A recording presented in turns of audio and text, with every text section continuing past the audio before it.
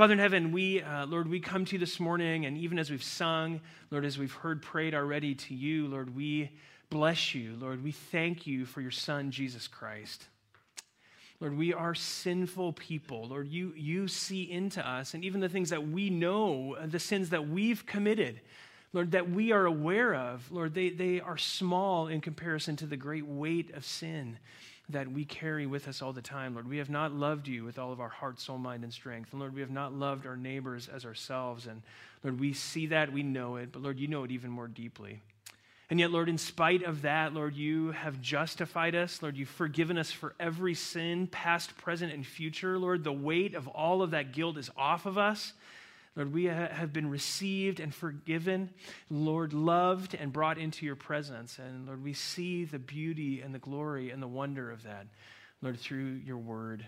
And so, Lord, this morning, Lord, we bless you. Lord, we just bless you. We are so thankful for Christ and all that he has done for us. And Lord, we know that our forgiveness, our justification, Lord, though it came to us as a free gift, Lord, received by faith, Lord, it cost him everything.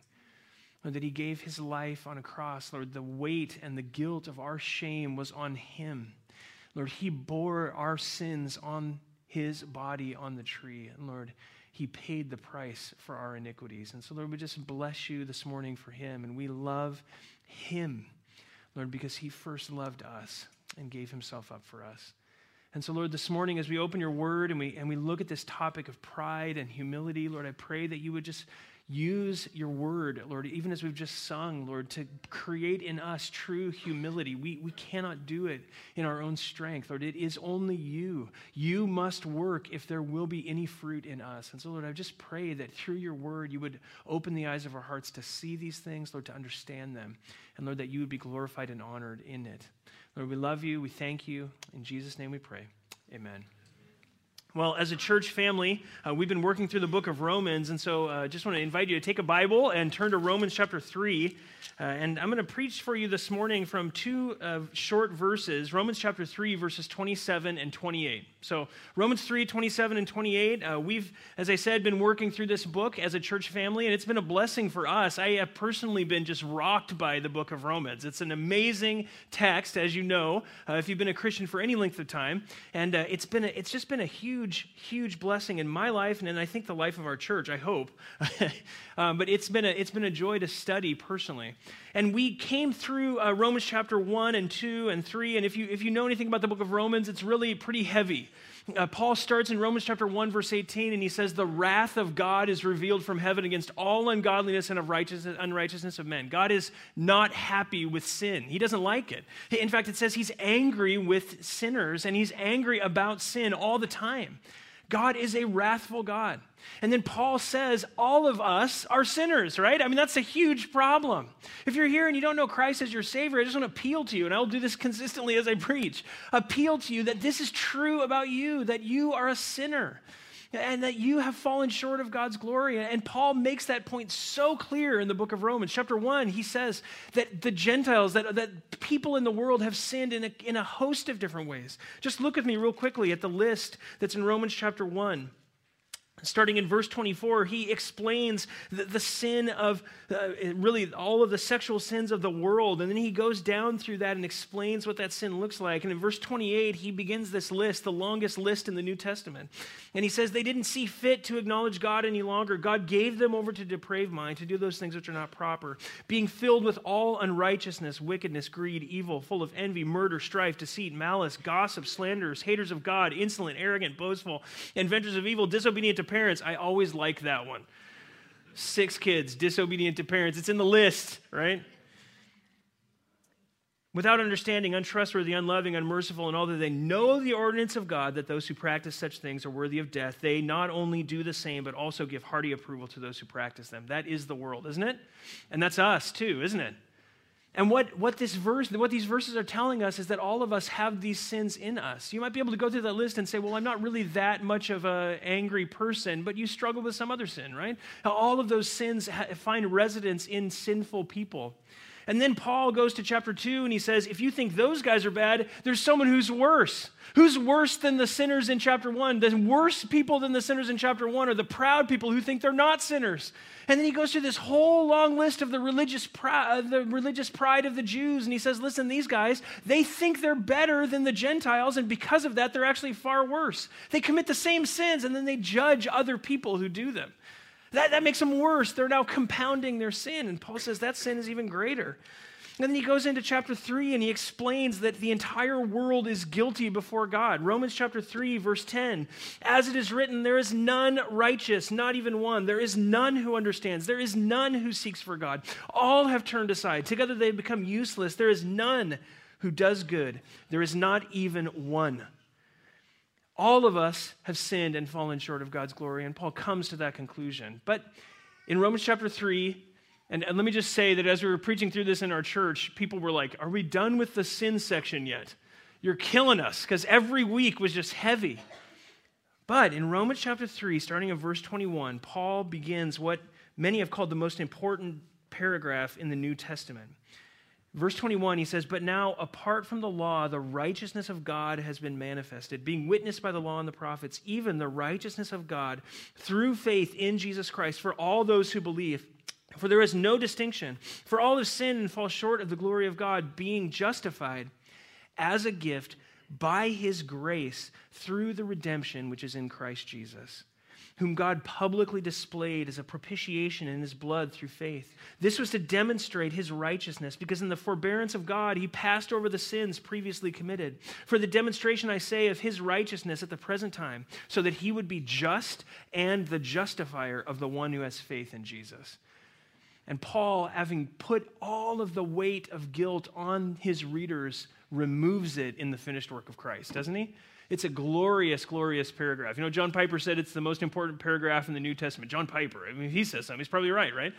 But he didn't make that up. He stole that from Martin Luther, who said this is the most important paragraph in the New Testament. Why? Because it describes for us what has happened in the finished work of Christ for those who receive it by faith. What a glorious thing, isn't it? That we are justified. We are declared righteous. We're sinners, but we are declared righteous by God, who shows us mercy through the finished work of Jesus Christ. All of our sins forgiven, everything paid, past, present, and future. You cannot lose what God has given you in this paragraph. Isn't that awesome? Thank you. I appreciate that. Sometimes our church, they're quiet. We need them to say amen more. Okay, so Paul is writing this, right? Now, what do you know about Paul? Before Paul became a Christian, before Paul became the greatest church planter that ever lived, before Paul became a pastor, what was he doing? He was a Jew, wasn't he? And he was a Jew of Jews. He says in Philippians chapter 3, I was a Pharisee of Pharisees. As to the law, I was blameless. He was a great guy if you were a Jew. Everyone liked Paul. He was climbing the ranks of Judaism. But even though he was all about religion, his religion was what? It was really about himself. Paul's religion was about himself. It was not about God. Paul would have, of course, talked about God. He would have thought a lot about God's word. He would have claimed to have obeyed God. But at the end of the day, everything that Paul did was about Paul. And then Paul met Jesus on the road to Damascus. And everything about Paul changed. It was no longer about him. It was about Jesus. And everything about him changed. All of his motives changed radically. And so when Paul concludes this paragraph about knowing Christ and his finished work, what does he do? What does he deal with to bring out the very first thing that he wants us to know after he gives us this most important paragraph in the New Testament?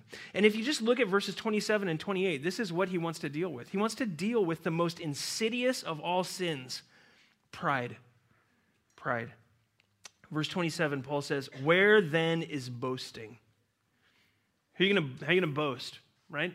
Most important paragraph in the New Testament. Jesus died for your sin. It's entirely of him. Where is boasting? It is excluded. And then he says, by what kind of law? Of works? No, but by a law of faith. For we maintain that a man is justified by faith apart from works of the law. Now, Paul asked this rhetorical question, where is boasting? And I think the obvious answer is it's gone, right? It's gone. It's eliminated.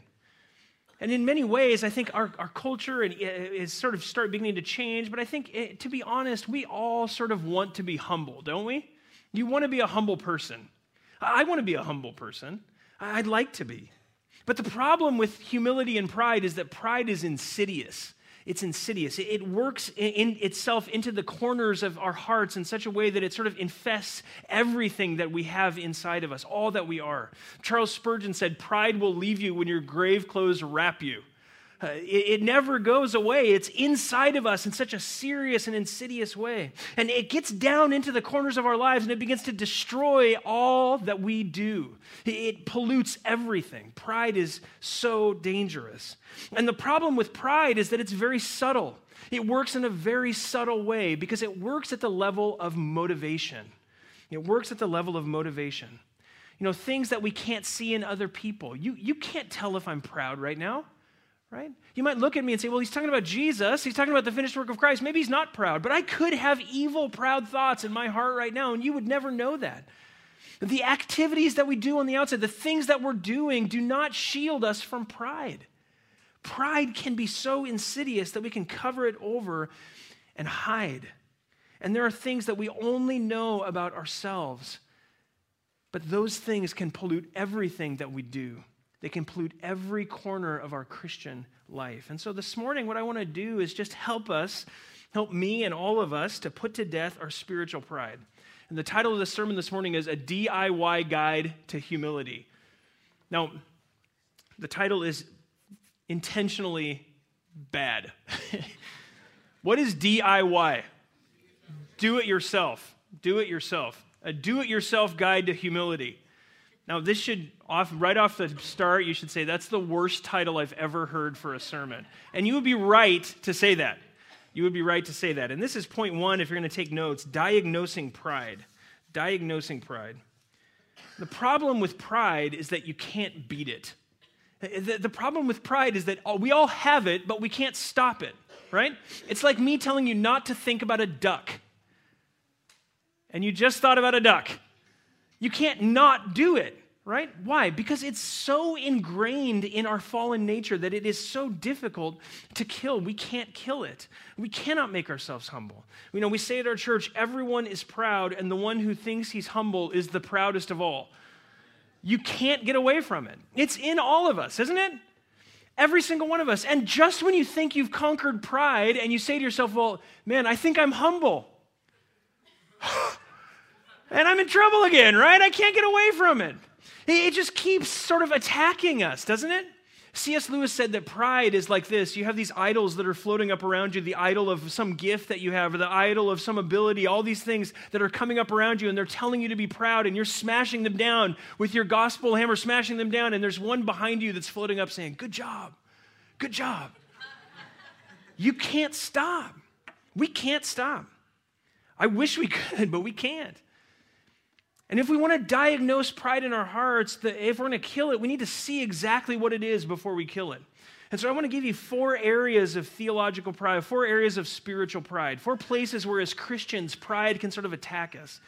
And as I said, if you're here and you're not a Christian, listen, this is also true of you, just in a slightly different way. The first one, and this is point A if you're taking notes, is theology. Now, of course, we can have theological pride. Paul had theological pride before he became a believer. This can manifest itself in a whole bunch of different ways. As Christians, we can begin to think that we know better than other people, can't we? We can begin to think that we sort of have the corner on theological knowledge. After all, I went to the master's seminary.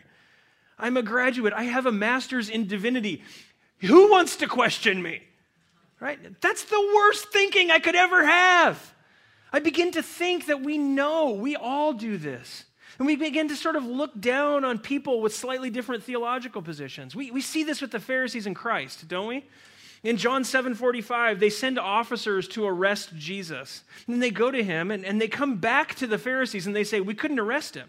And the Pharisees say, why didn't you just arrest the guy? And they said, no one ever spoke like this guy speaks. No one ever talked like him. And they say, what do they say? They say, are you also deceived? Have any of the leaders believed in him? And what are they saying? This is a remarkable statement. They're saying, are you deceived by this guy who's teaching? Because we don't believe in him. If we don't believe in him, then certainly he's wrong. Right? That's just theological pride. It's a bent on theological pride. And of course, the Pharisees have that. But this can also very subtly creep into our hearts. As Christians, we labor over theology. We want to understand the Bible. We read it. We want to understand how the Bible works, how theology works. We want to understand and put things together and sort of build this theological grid, and all of that is good. But as that's happening, that idol behind us can be telling us, good job, look down on others. They are probably wrong, and you're probably right. But in our day, there's also a risk the opposite side. You can have theological pride by being non-theological and look down on people that are theological. Have you ever heard someone say to you, oh, I'm no theologian, I just love people? No, that's terrible. That's really a terrible thing to say because you're pitting theology and love against each other. You're pitting those two ideas against each other, and the Bible says the exact opposite. Your theology ought to bear out of itself love. To say that is to go against that. And so we can sit in our theological pride both on the positive side where we're sort of digging into theology and on the negative side where we say, I just want to refuse all theology and just want to live the missional Christian life. Both of those can cause pride. There's other places where we can be proud in the Christian life. And this is point B, I said, if you're taking notes, is service. We can easily take spiritual pride in our service to the church. Where can this show up? This shows up when we're selfish and grabby when it comes to some ministry, right? There's something that we do, but we do it, right? And this can be so subtle, you know? We can all get into this, can't we? No, I'm the guy who sets up chairs. I set up the chairs.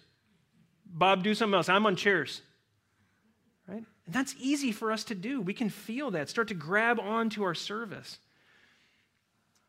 And we can also feel this in service when we don't get affirmed for serving. Now, you've all been here in the church before. You've felt this. You know how this feels. You're setting up chairs, and you've done 99 of the chairs. Now, we have a church building that we rent, and we don't have a building so beautiful as this one, by the way. You're so lucky. I'm so jealous.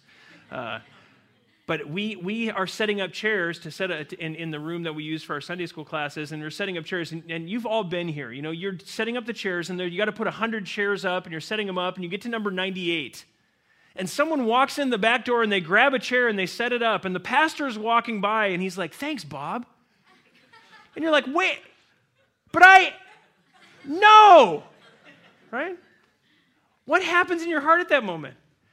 I mean, you know, some of us, I won't name any names, but myself, we're like, I did all these, right? And we want to sort of get the affirmation that we need because, hey, we're the one who did it, right? What is that? That's just pride in my service. Why was I setting up the chairs in the first place?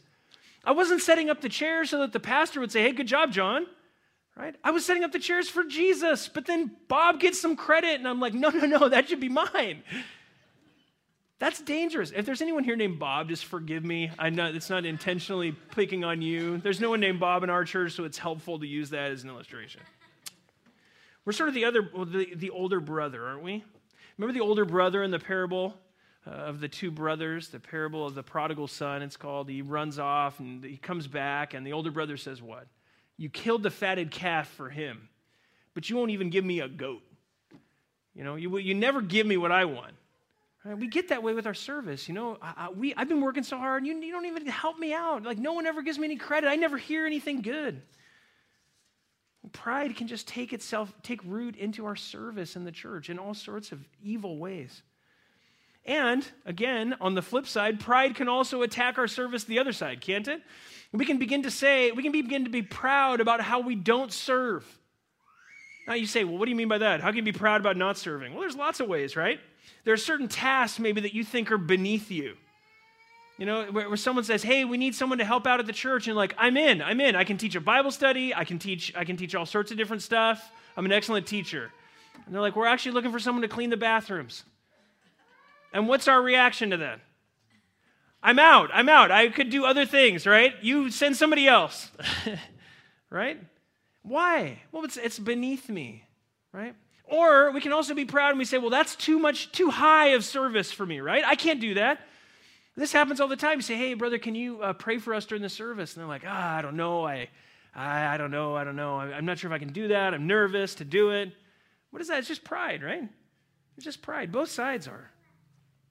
We could say, oh, I'd never do that, right? I'd never do that. It's beneath me. Or we could say, oh, I could never do that. It's above me. Either of those are pride. So we can be proud in our theology. We can be proud in our service.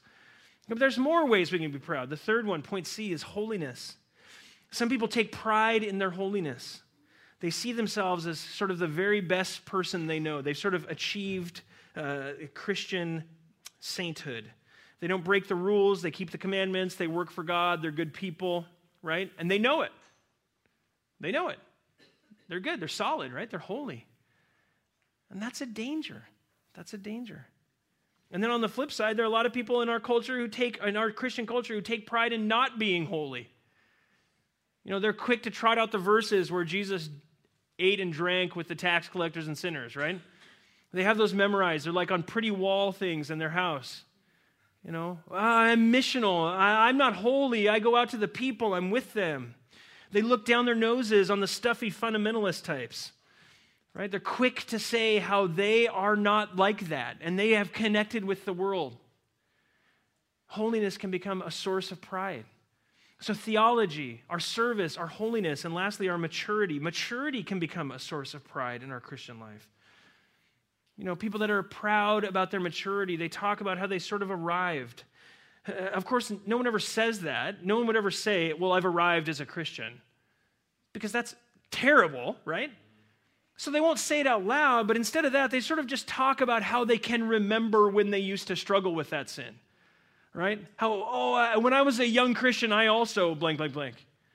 Right?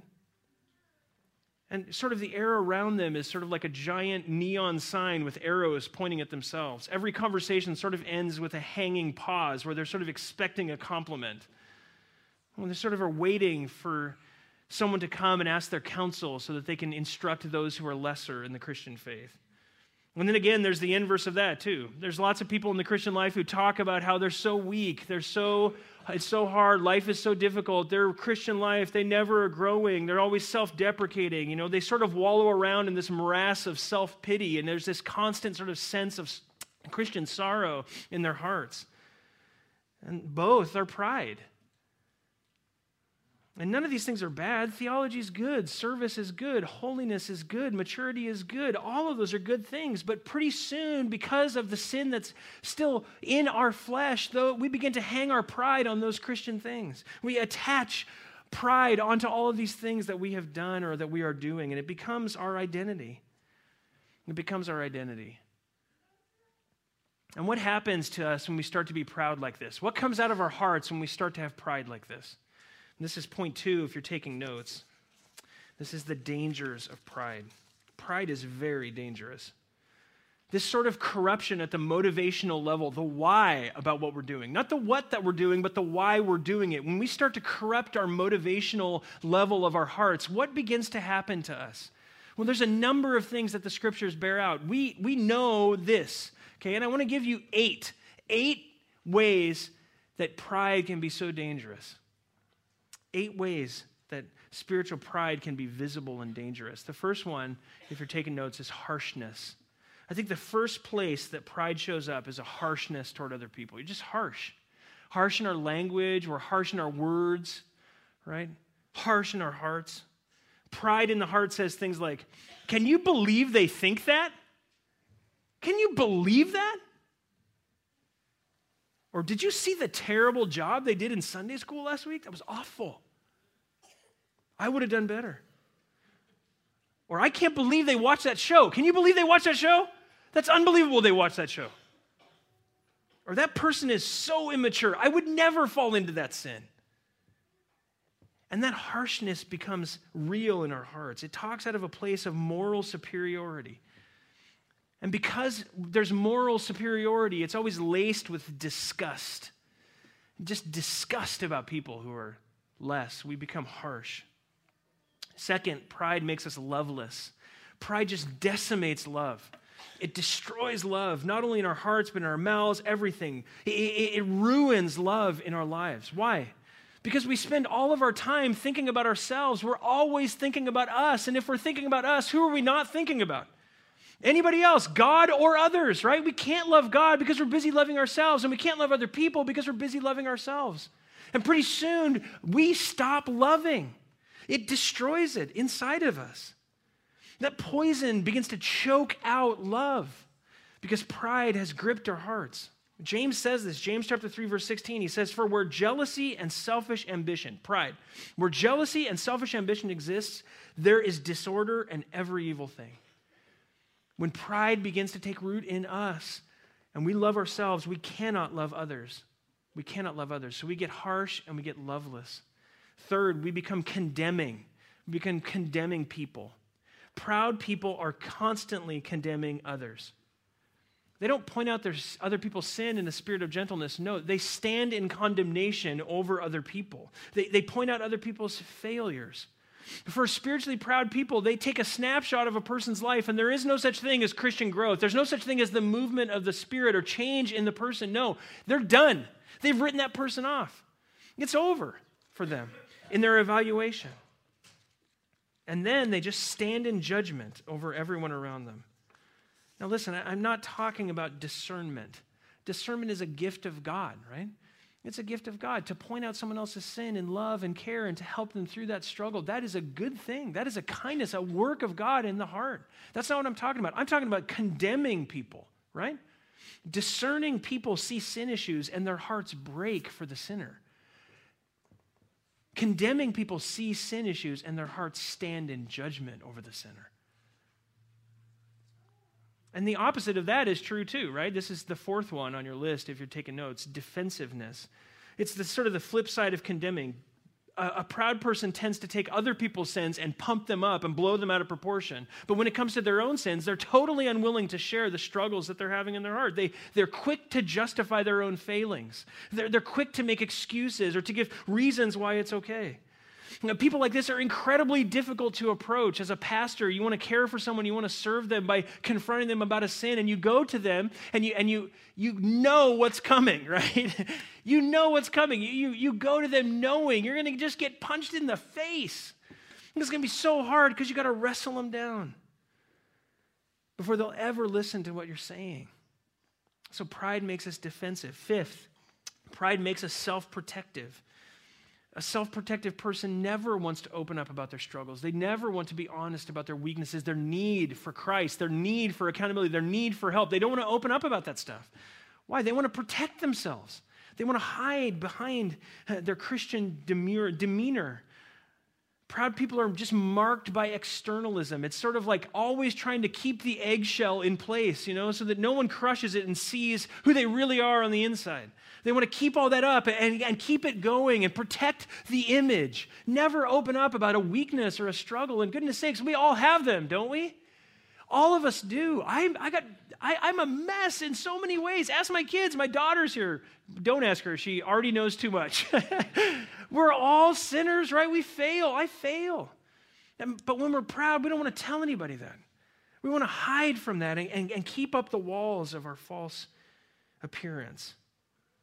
Or we can also be self-protective and be unwilling to confront somebody else, right? Our pride keeps us from helping our brothers and sisters in Christ. We don't want to go to them and point out a sin because, hey, they may not like me, and it's important that they like me. It's important that they know how godly I am. Right? So I want to be self-protective. I'm not going to go there. And when they do, they go in harshness and condemnation instead of tenderness and kindness. So they just stand in judgment over them. So we can be self-protective when we're proud. Sixth, we can be attention-seeking. Proud people are radical attention seekers.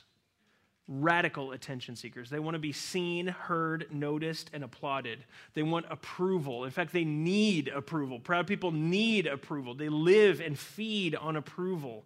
They know that they're the best at what they're doing, and they want everyone else to know that they're the best at what they're doing, and then to let them know also that they're the best at what they're doing. And that little sneaking suspicion in the heart that maybe they aren't actually the best, they just squash that, right? Pride just pushes that down and says, no, you need other people to tell you more about how good you are. Conversations generally come back to them, their theology, their service, their maturity, their holiness. And there's always the pending compliment being waited on. Pride makes us attention-seeking. Seventh, pride makes us compare ourselves with other people. Proud people are always comparing themselves to other people. They want attention, and so they're looking around at everyone else, and they're evaluating themselves on a spiritual level with everyone that's around them. They sort of put themselves in the gradation, and quickly they get to know people around them, and very quickly they put themselves somewhere in the category of where they stand in the Christian walk in terms of those areas. They kind of give themselves a grade, right? I get a better grade than that guy. He watches Seinfeld reruns. But I don't get as good a grade as that guy because his kid's got the Timothy Award in Awana. I mean, what is that, right? And pretty soon you put yourself, you're like, I got like a B+. There's some guys who are above me. I'm the pastor, he's an A. He's always an A, right? But then in the other guys, there's guys that are higher, guys that are lower, and we're always putting ourselves in some kind of category. Why? Because we're comparing ourselves with ourselves. What is that? That's just pride. It's just pride. And last but not least, pride makes us hard-hearted. We'll stop here, but we could keep going, right? Pride just makes us hard-hearted. It gives us a hard heart for unbelievers. We look around in the world and we say, I'm better than those poor saps who aren't going to heaven. They deserve to go to hell. I'm better than they are. I got myself out of this. My holiness, that's why God is accepting me. And of course, we would never say that out loud. Of course, we would never verbalize those things, but that's what's in our hearts, isn't it? Condemnation, judgment, that's what's in our hearts. And so what are proud people like? They're harsh, they're loveless, they're condemning, they're defensive, they're self-protective, they're attention seekers, they compare, and they're hard-hearted. They may put a good face on it. You can come to church, you can hide it under a fake smile, or a quiet and a demure personality, but inside, that's what pride does to our hearts. And I pray that as we went through that list, that your heart was convicted by some of those things. If it wasn't, guess what? That's you, right? If you're sitting there and you're like, man, I wish my spouse was here, she needed to hear that. What are you doing? You're doing the very thing that I was just telling you about, right? I don't know any of you. I didn't come up with this list because I know any of you. I came up with this list from where? From me. This is me. When I'm proud and I'm walking in spiritual pride and I'm not walking in the Spirit, you know what? I am all of those things. I am all of those things. And it is easy for us to stumble in these areas. And it's so easy for us to think and hear something like that, hear a list like that, and take it into us and think, man, I'm really glad Bob is here. Because Bob is a proud guy. Bob needs humility. Bob needs to repent. He needs to change. And all the while, the Word of God is just passing us by when we're the ones who need our hearts diagnosed. And so I hope as we go through that list, you say, you know what? I'm that guy. I'm that girl. I am that way. I have pride. I stumble in these areas. It's in me. It's inside of me. And I feel it. I'm aware of it. And I know it. And I want to kill it. I want to kill it. I want to put it to death. So here's the question. How do you kill pride? How do you kill pride? And this is the third point on your outline. Destroying pride. And believe it or not, that was all just introduction. In verse 27 of chapter 3 of the book of Romans, Paul deals with pride. And he says, boasting. Where then is boasting? In verse 27, he says, it is excluded. Now, that's an amazing verb. It's the verb for kicking something out. It's kicked out. What gets kicked out? Pride gets kicked out, right? Isn't that nice to hear? You mean I can kick this out of my heart? Yeah. There's a way to do that. You can kick it out. But how? And Paul tells us this, and this, I think, is so fascinating. This is point A, again, if you're taking notes, worthless works. Worthless works. Paul says this. He says, by what kind of law? By a law of works? No, but by a law of faith. What kind of law? Now, when you hear that term law, your natural inclination is to think of the Mosaic law, because that's just what we think of when we hear the word law as Christians. If you've been a Christian for any length of time, you think of the Mosaic law, but that's not the way that Paul is using the word here. When he says law, he doesn't mean some list of rules. He's talking about a principle, the principle of works, right? Now what's he saying? He's saying that you can't defeat pride with the principle of works. You can't kill pride in your heart by fighting it. You got to let that sink in for a minute. If I went through that list and you said, you know what, I'm some of those things, that list describes me. I have pride in my heart. I want to get rid of that pride. I'm going to fight my sin. Paul would say, wait. You can't fight that sin. Your works, that principle of works, cannot fight that sin. And that's why the title is so bad to this sermon. You cannot do it yourself. I can't do it myself. I can't fix my pride. I cannot stop it.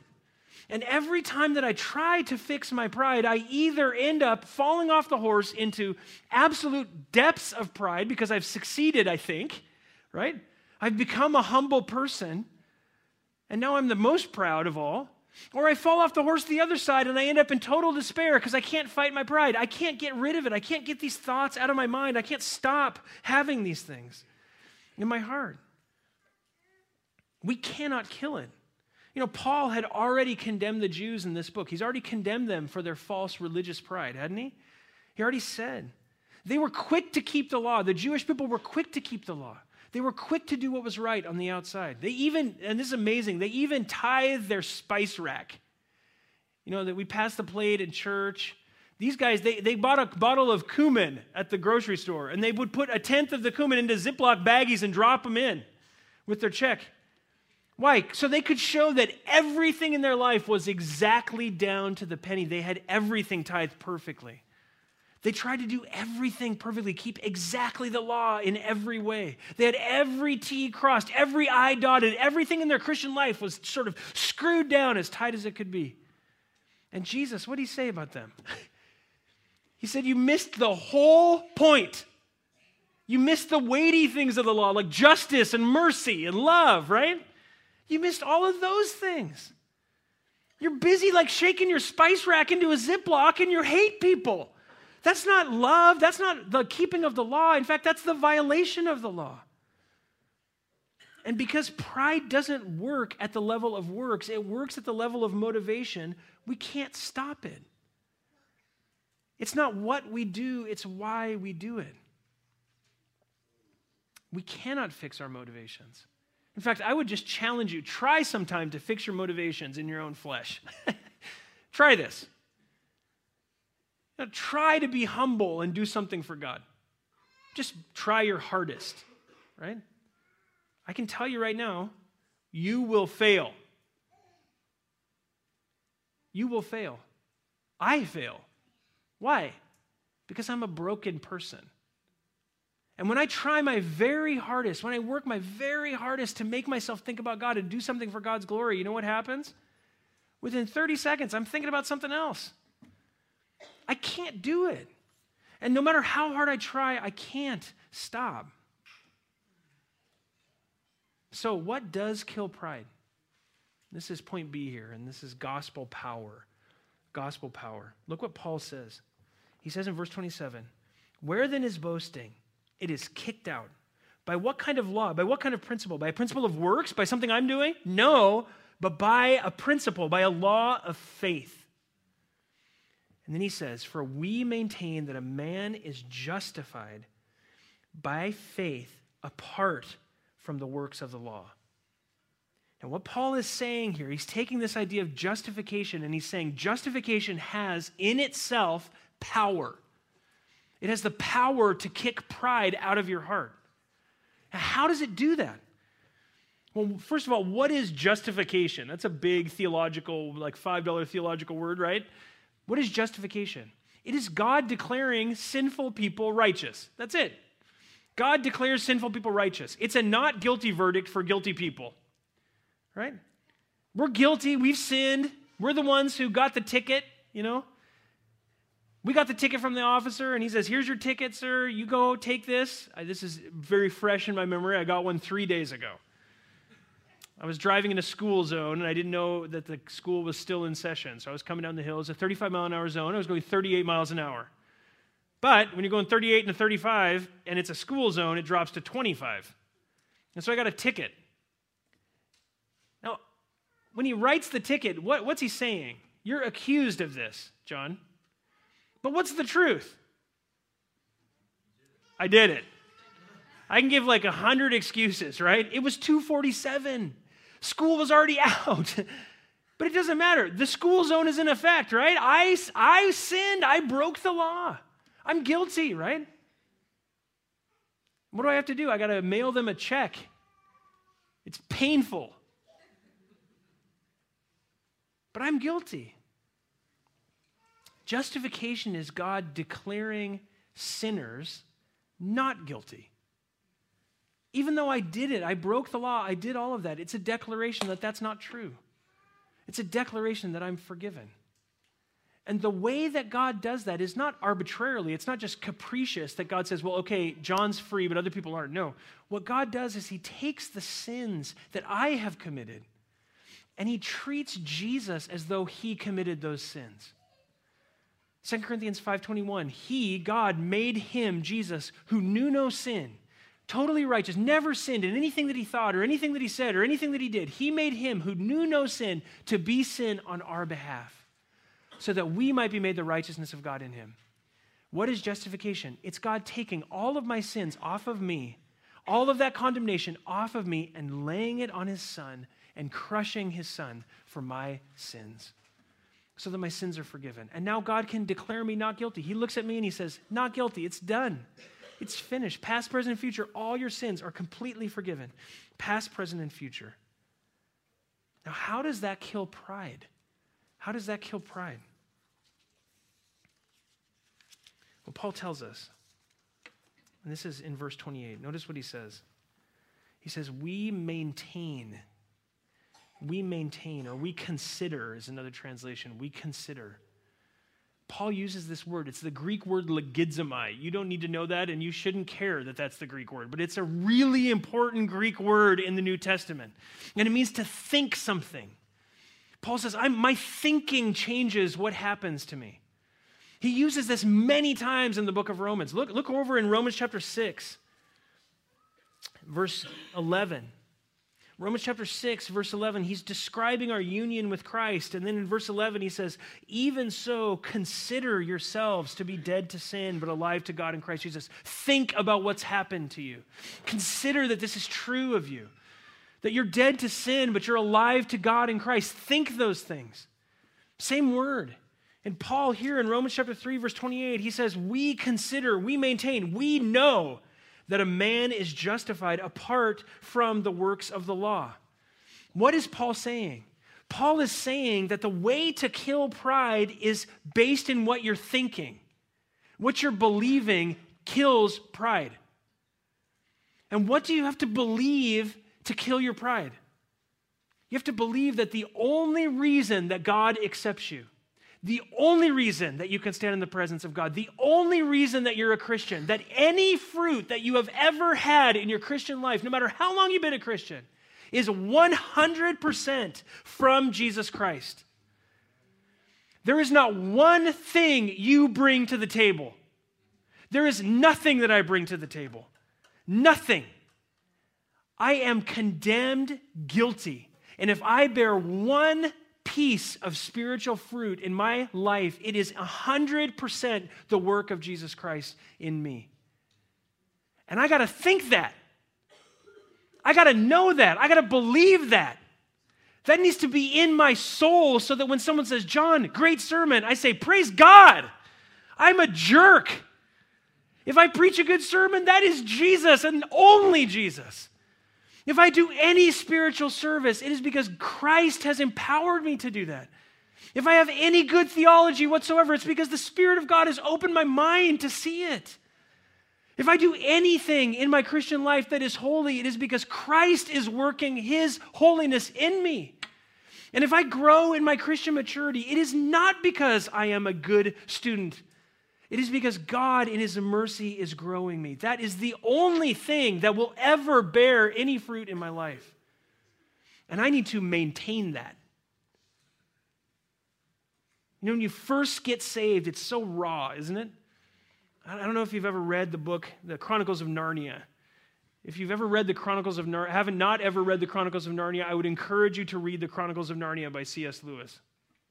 Third book, it's this book called The Voyage of the Dawn Treader, and in it, this bad boy gets saved, and his name is Eustace, and he becomes a dragon, and the lion comes and cuts the skin off of him and peels his dragon skin off. Don't ask. If you've never read the book, you'll love it. It's amazing. But he cuts the dragon skin off of him and he peels it off of him. And it's this picture of salvation. And when he peels it off, the lion puts him into a pool. And he says, it burned, but it felt awesome. When God peels all of our skin away when we first get saved, it burns us, but it feels so good to have a clean conscience, doesn't it? It's done. It's all finished. Lord, my sins are forgiven. You've taken them off of me, and it feels so good. And then we've been a Christian for a little while, and what starts to happen? We start to get calloused. All that rawness sort of goes away, and we begin to think, well, I'm doing a pretty good job. I'm a pastor. I got 6 kids. They're in Awana. How bad could I possibly be? And the Apostle Paul, he could have done this too, right? I'm the Apostle Paul.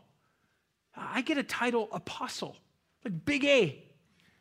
Apostle. I'm the Apostle Paul. I'm the best church planter the world has ever known. I'm writing the New Testament, friends. How much better could it be? Paul felt this. In fact, he says in 2 Corinthians chapter 12 that to keep him from exalting himself, God gave him sufferings in his life because he knew. God knew if I let him go, he will go that way. Paul knew it. And so Paul, because he knows his own danger of pride, what does he say? I must maintain, I must consider, I must remember, I must think that I am justified apart from the works of the law. It is nothing I have done. It is nothing I can do. I am a saved sinner.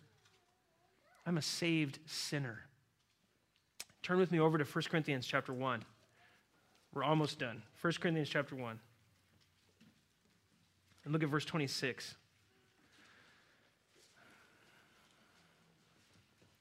Many of you know these verses. They're beautiful. Paul says this. He says, for consider and calling, brothers, that there were not many wise according to the flesh, not many mighty, not many noble. If you got this letter, that's not a very complimentary letter to get, right? I mean, that's pretty heavy-handed, right? You know, someone comes to our church and they're preaching and they're like, you know, I look out at you and you're a bunch of losers. Dude, come on, man. That's not the way to win friends and influence people. But Paul, he goes and he writes a letter and he says, listen, remember who you were. There's not many wise according to the flesh. There's not many mighty, not many noble. But God has chosen the foolish things of the world to shame the wise. God has chosen the weak things of the world to shame the things which are strong. And the base things of the world and the despised, God has chosen the things that are not, so that he may nullify the things that are, so that no one may boast before God. But by his doing you are in Christ Jesus, who became to us wisdom from God and righteousness and sanctification and redemption, so that just as it is written, let him who boasts, what? Boast in the Lord. By his doing, you're here as a Christian. By his doing, I'm standing up here. By his doing, he's done all of this. Why do I boast as though I've done something? I must maintain that it is him who has done it. It is him who has done all things for me. There's an old Puritan named Thomas Wilcox, and he wrote a sermon called Honey Out of the Rock. I want to read a little bit for you, a little section, so just follow along and listen. He says, when you believe and you come to Christ, you must leave behind you your own righteousness and bring nothing but your sin. Oh, that is hard. Leave behind all of your holiness, your sanctification, your duties, your humblings, and so on, and bring nothing but your needs and miseries, or else Christ is not fit for you, nor you for Christ. Christ will be a pure redeemer and mediator, and you must be an undone sinner, or Christ and you will never agree. It is the hardest thing in the world to take Christ alone for righteousness. That is to acknowledge him, Christ. Join anything to him of yourself, and you unchrist him. And when we consider this, when we maintain this, when we remember this, what happens? What happens? When we maintain that we are sinners, justified apart from the works of the law by the free grace of God through the gift of the sacrifice of his Son and his resurrection from the dead, when we remember that, who we really are, what happens? It kicks pride out. How can I be proud? The Son of God had to die for me to be saved. Where is pride? It's done. I got nothing to offer. And if God uses me in any way, it is 100% for his glory. If God changes me, it's 100% for him. If God makes me holy and matures me, it's 100% for and from him. There's an old hymn by Augustus Toplady. It's called Rock of Ages. He says this. And he wrote this as a believer. He says, "Nothing in my hands I bring, simply to the cross I cling. Naked come to thee for dress, helpless look to thee for grace. Foul I to the fountain fly, wash me, Savior, or I die." Isn't that awesome? That is what it is to maintain that we are justified by faith apart from the works of the law. And when that principle abides in us, it kicks pride out. It kicks it out. That's why the title maybe isn't that bad, right? A do-it-yourself guide to humility. How can you do it yourself? Well, you can't until you remember that Jesus has done it for you. We need to believe and know these truths and live in them. C.S. Lewis said, pride isn't thinking less of ourselves. It's thinking of ourselves less.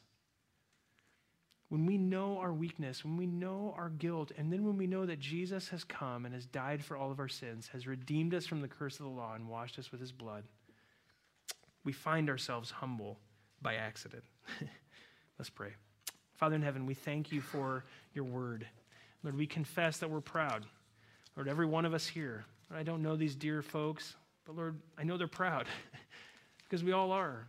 Lord, it's got its roots into our flesh. And Lord, we do long for the day when we will die and we will be separated from this sin-cursed flesh and we will be with you forever. But Lord, until that day, Lord, I pray that you would help us, help me, Lord, help all of us to maintain, Lord, that we are justified by faith apart from the works of the law. Lord, that it is not us, but it is you who has done all things for us. And Lord, may we live our lives for the sake of Christ. Lord, may his name be lifted up, Lord, in what we do and what we say and how we do it and how we say it. Lord, may we be quick to guard our thoughts and to remind ourselves again and again that the only hope for us is in Jesus and what he's done. But Lord, we thank you that that hope is a sure and stable hope, Lord, because Christ has died and he has risen from the dead. Lord, our justification is sure. Lord, help us to love these things and to love him. Lord, we thank you for him. We pray that he would be honored. In his name we pray. Amen.